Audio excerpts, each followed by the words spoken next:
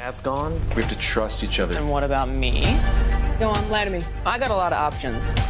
That was from the final season of Succession. On this episode of Why Watch That?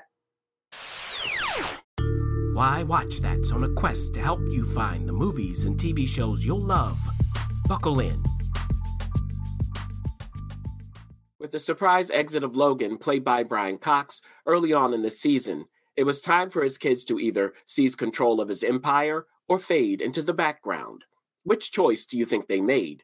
After all, Kendall, played by Jeremy Strong, certainly has plans for world domination, but Logan's will wasn't as clear as he'd like it to be. Underlined or crossed out? Shiv. Oh, no. I'm not saying for or against. I'm just, as a matter of fact, it's... Are you serious? And from there, Kendall and Roman, played by Kieran Culkin, became the interim heads of the company, and their focus turned to torpedoing the deal their father had with problematic tech visionary Lucas Matson, played by Alexander Skarsgård. We're not selling to you, okay? We're not doing that. We are going to grind you down, man. We are sanding the gears. Every email's going to take like 6 months. We're all going to spend hundreds of millions of dollars, and in the end, you're going to get bored and move on. It's not happening, okay? But all of that left Shiv, played by Sarah Snook, in the cold. So she felt like she was on the outs with her brothers, which necessitated all kinds of scheming with Matson. And she certainly is on the outs with her husband Tom, played by Matthew Macfadyen. So this is just a little party prezi. The Scorpion. Because why? And as you just heard, that was just before an important party the couple hosted at their home with a guest list that featured some of the most powerful people on the planet. It also included Logan's oldest son, Connor, played by Alan Ruck, whose aspirations know no bounds. Megan's team called, and they wanted to know if you might be willing to, drop out. Of the election? Yes, of the election. They think that you'd be a good fit for an ambassadorial appointment. How do you like Oman? I have to check. See what my woman thinks about Oman. Nice. But Connor's the least of their worries. For one, there are all kinds of people outside the family who are just waiting for their opportunity to take over, and they have the potential ammunition to do it. Take Jerry, played by J. Smith Cameron, for instance. If I ever get a whiff of anything undermining my narrative anytime in the next 5 years, I will sue and I will go public with as many pictures of your genitalia that I have in my possession. Have I made myself clear? Yes, absolutely. Okay. For two, Shiv decided to use the party to get back at Tom, but this time, their back and forth might have reached an end.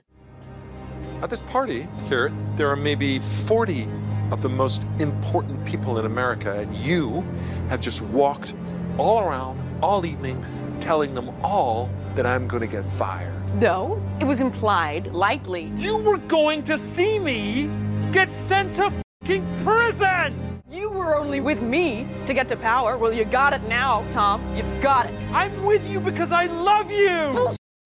You're f***ing me for my DNA. You were f***ing me for a f***ing ladder. Yeah. And then it all hit the fan on election night. We have the votes, so can't rerun fairly and can't let lefty terrorism affect us, so let's call it. We just made a night of good TV. Nothing happens. Things do happen. And they certainly did here. When it came time for the funeral, Roman, the youngest and brashest sibling, was ready to take center stage. Logan Roy was a great man in the true sense of the word. Don't I perhaps remind you of him? Just a little. But before he could do all of that reminding, a monkey wrench in the form of their uncle, played by James Cromwell, reared its ugly head. He always believed that he brought home the polio with him, which took her. I don't even know if that's true. But our aunt and uncle certainly did nothing to disabuse him of that notion. They let it lie with him. And with that frank and devastating display, Roman was completely thrown off his game. My father, Logan Roy, Is he in there? Yeah. Get him out. And from there, it was up to Kendall to eulogize his father frankly, unapologetically, and forcefully, which shifted the power dynamics yet again. So with every chess piece in flux, the ultimate question is, Who will be the successor? Will it be Shiv, Roman, or Kendall? Will it be an outsider no one sees coming? Or will it be a certain someone who should never be counted out? You're an addendum of miscellaneous matters in pencil with a question mark. Nevertheless, Dad may have said he wanted me to take over. And so then maybe the natural conclusion might perhaps be I'd be his number 2? Nice try. Oh, Succession. All right. The Succession is done. But before we get into our reaction, be sure to like, share, and subscribe, and comment too. All right. Now, what about you? Because you always have to give your first impression based on the plot summary because you don't watch anything. So here we go. I know the last time we talked. What? I you watch what? Some stuff. Oh, yeah. Tell us what you watch. No, don't. Let's go into Succession before we just appall the world with what you're watching. So what is your first reaction to that? Because I know you're interested in starting Succession. You haven't yet. Yeah. I still want to start. It's so funny. I actually opened up the HBO Max app. Well, now it's just Max. It is just no. Max. I'm about to say, and I was about to say that, but it told me I needed to download the Max app in order to like use it. Now, literally, I was going to watch Succession, but that little hiccup in my process because you couldn't download the Max app. I was like, it's too much work. You download the app. Too much work. You just download it. And what I will tell you with that, if you have to download Max, because some people, it automatically converts. But if you have to download Max, what you might want to do is keep the HBO Max app on your device. Download Max, log in there, then get rid of HBO Max. Because what I found is when I did it that way, they transported my info automatically. But on the one device where I deleted the HBO Max app first, it didn't transport. Now, I don't know if that's just me, but that might help people who haven't done it yet. And it's rather easy. It's just like downloading in the other app. And if they transfer it for you, there you go. You just open the app and you're ready to roll. My gosh. I don't know. We're done with you. We don't want to hear any more of that. Now you're done. You have been, taken out. My season is over. My series is completed. No, now again, let's dive into your reaction. And I do want to say that at Why Watch That, we try not to spoil. Obviously, this is a series finale, so some of it has been spoiled, some of it I will, but I will try to not spoil everything for people like you who haven't started it and want to, or for people who haven't gotten around to the finale yet. So, we'll do that. So for those of you who have finished, you'll know what I mean exactly, but I'm not going to go all the way there. That's just not what we do. So go ahead, producer. Tried to, but that was not available, so forget it. I didn't time to go looking through other apps. Anyway, we got it. Trying to justify it. There's no justification. So just tell us, let's move it forward. Tell us your impression of what you saw there. Oh, yeah, it's totally like, now I'm like, okay, I'll go on and download the Max app. It was like, it's still really interesting to me. So it's the ending seems like something that I want to start. Like I want to see how we got to where we are. And I'm actually really curious about how this all comes together. Yes. You won't be disappointed in this ending, I will say, but I was not surprised because they've always known their story very clearly and they know their characters. They obey their characters. They understand the world they've created. It's a great finale. One of the greatest in history. Yeah, it is one of the greatest. Okay. What I would say also, producer, is this is the kind of thing when you get to the end that people will keep unpacking over days, weeks, months, maybe even years. I don't know. This might be, it's that kind of show where you keep thinking about it and going back through it and going, oh yeah, that was there. That meant this. Oh yeah. It's that kind of thing. Like my older brother and I watched it. And like the day after, he would come back to me and be like, oh, you remember this? You remember that? He was like, I keep thinking about it because of what happened. Now, also on the same night, HBO ended Barry, another one of their wonderful shows, and that had a nice end to it. To me, for Barry, I was thinking it's all about storytelling. And if you've seen the ending, you'll know what I mean. It's what storytelling is and how it's used, and not necessarily for the good. So it was an interesting thing to end Barry on, you know, this hitman who wants to be an actor and make it about storytelling. I thought that was very wise. But we're here to talk about Succession, which is a Titanic show. That's just what it is when you reach the end. I think here, producer, that penultimate episode with the funeral, we showed a few clips from it. That to me is where they really nailed it for the end. That one was an interesting construction of things, and even listening to them talk about how they had to film it because they were in a cathedral. They didn't have access to it all the time. So it was really like one take. It just shows how good all of them are. It was a quiet triumph of just the expected and unexpected. It had high and low moments.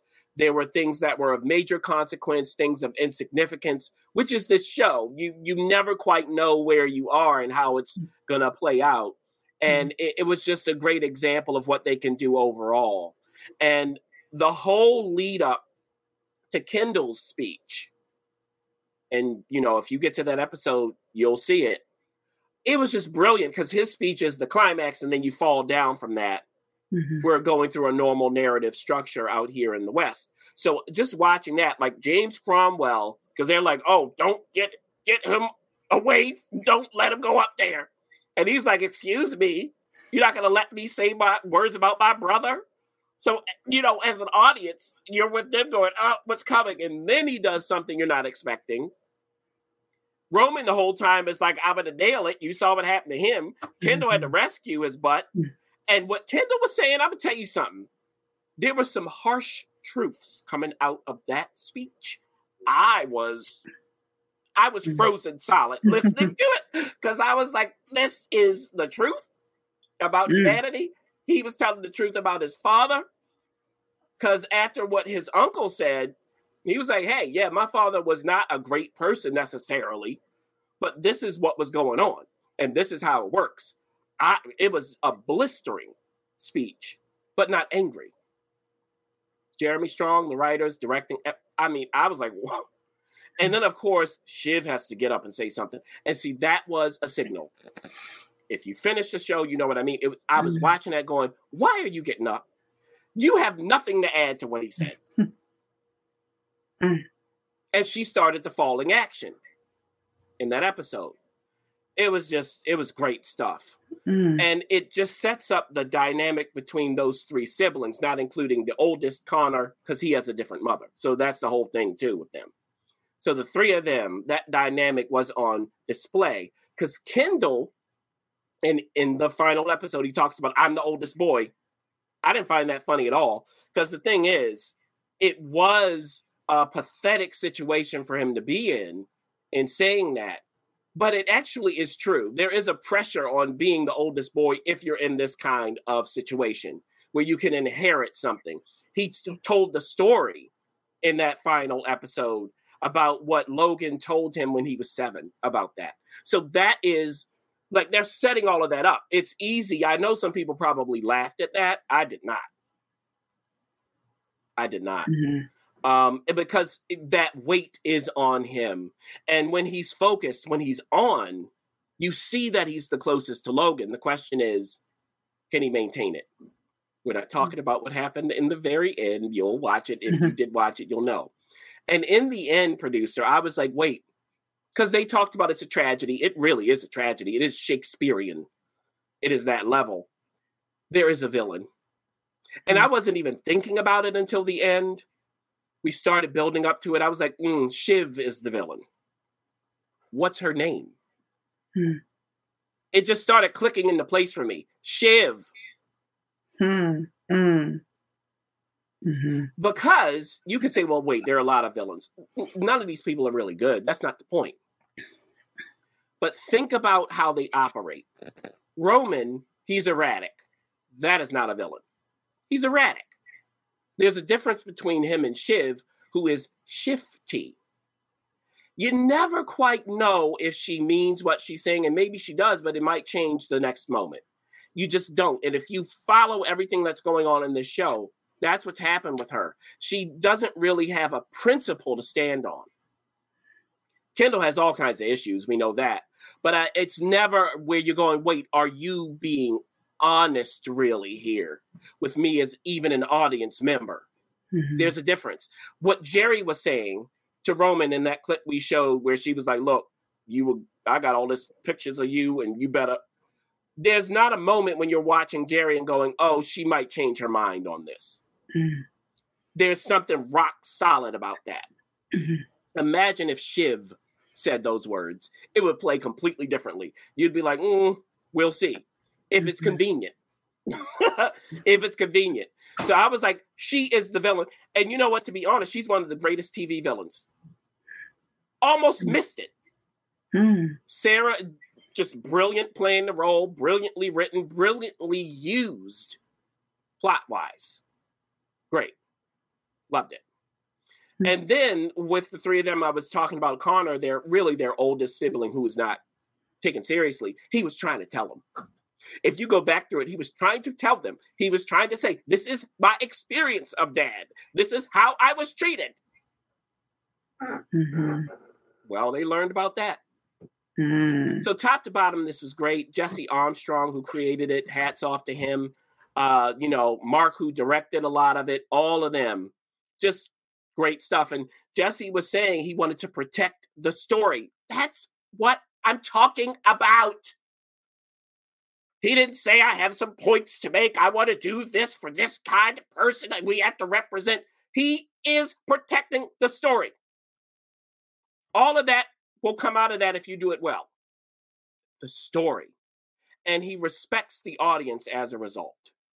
Because this is really, producer, about survival. In addition to humanity, of course. It's about a survival thing.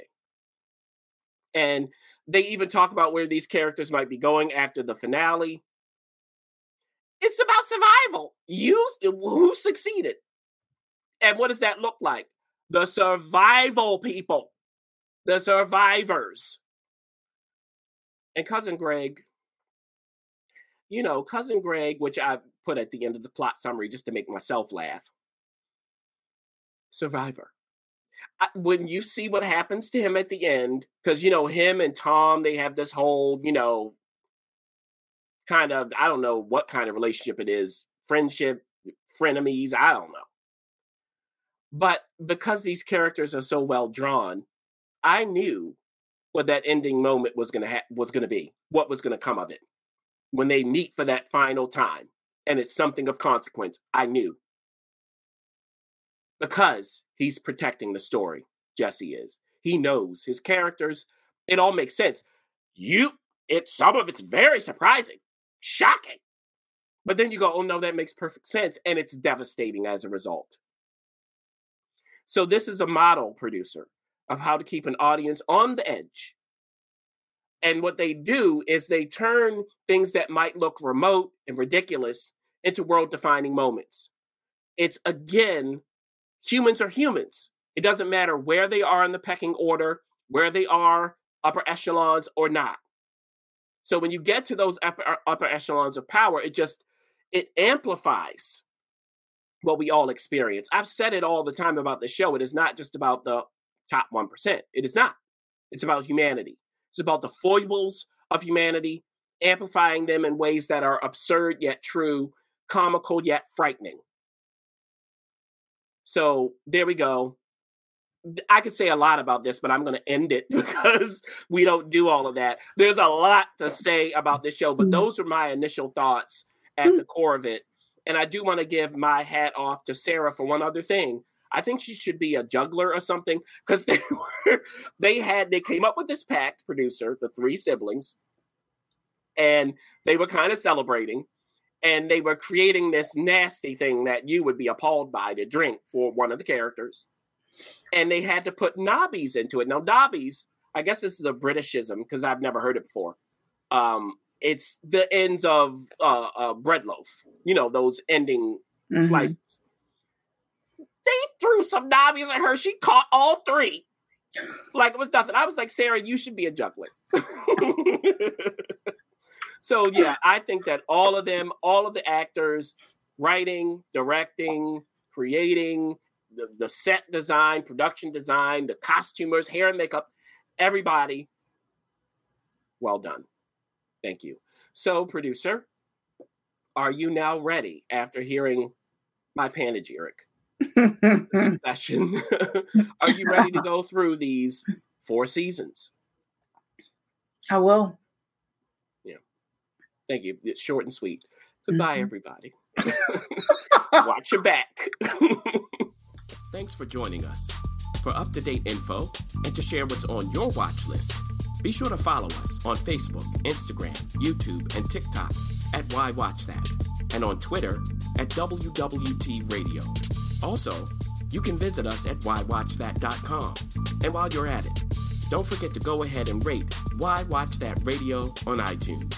Let's keep the conversation going.